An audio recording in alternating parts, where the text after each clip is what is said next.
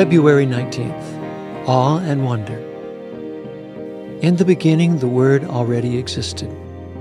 The Word was with God, and the Word was God. He existed in the beginning with God. God created everything through Him, and nothing was created except through Him. The Word gave life to everything that was created, and His life brought light to everyone. The light shines in the darkness, and the darkness can never extinguish it. John chapter 1, verses 1 through 5. This is one of Scripture's most familiar passages. Although sometimes overlooked because of its familiarity, these words are filled with precious and priceless spiritual gems for the hearts and souls of those who strive for a life grounded in truth.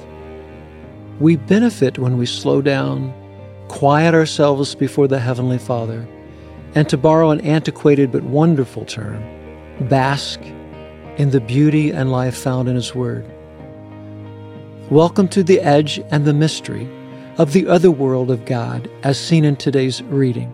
Although we can get a glimpse, we will never exhaust the boundless landscape that is the mysterious truth of Christ. For those whose lives are found in Him, this passage provides a serene place of security and trust. Within the beautiful sea of absolutes contained in the first 5 lines of John is the solution for humanity's plight. The Word, Jesus Christ, the light for our dark world. Christ is the giver of life and light. He is the surety for our souls. The wise will embrace Him in worship and service.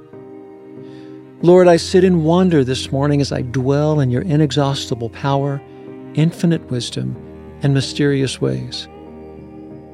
What more can my finite mind do than marvel and reverence at Your greatness?